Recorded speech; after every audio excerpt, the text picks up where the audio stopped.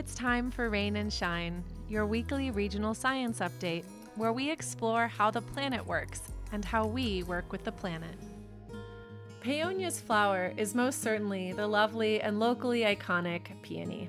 However, at this time of year, it could be easy to say that the sunflower is giving our lovely pink flower friends a run for their money when it comes to that title.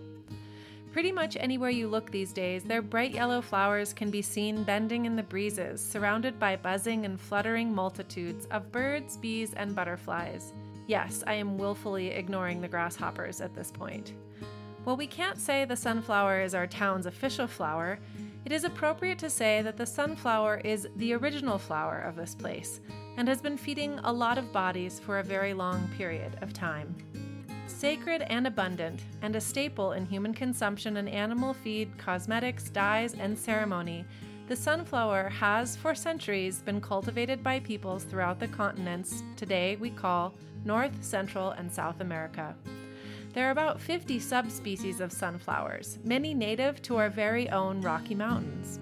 There is evidence of the sunflower as far back as 1000 BC. And many scientists believe that our modern sunflower was cultivated and perfected over thousands of years by Native Americans, who, beginning with a bushy, multi-headed, small-flowered plant, created the grand single-stem plant bearing a large flower laden with oil and mineral-rich seeds, which we know today.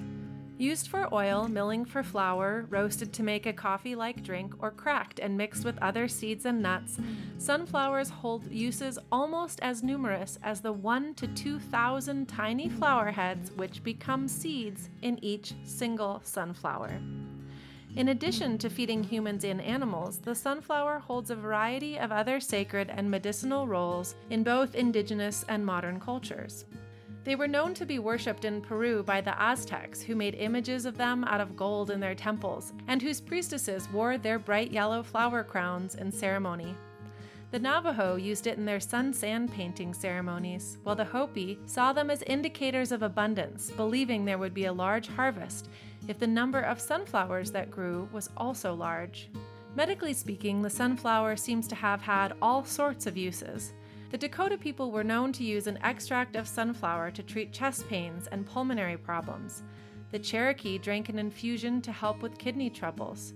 The Paiute used sunflower roots to alleviate rheumatism, and the Zuni tribe is said to this day to use a sunflower poultice to draw venom from snake bites.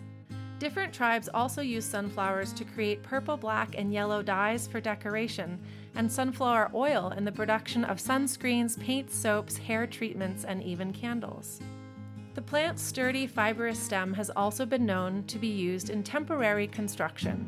There are, of course, many more uses for this plant, some which may only exist in the knowledge of native elders, and many which have been lost to colonization. The sunflower was discovered by European explorers in 1510, and Spanish sailors were the first to bring it back to Europe, where it was named Helianthus annuus. In Greek, helios means sun and anthos means flower. Annus refers to the time period of a year, similar to the word annual. Thus the name sunflower which blooms annually.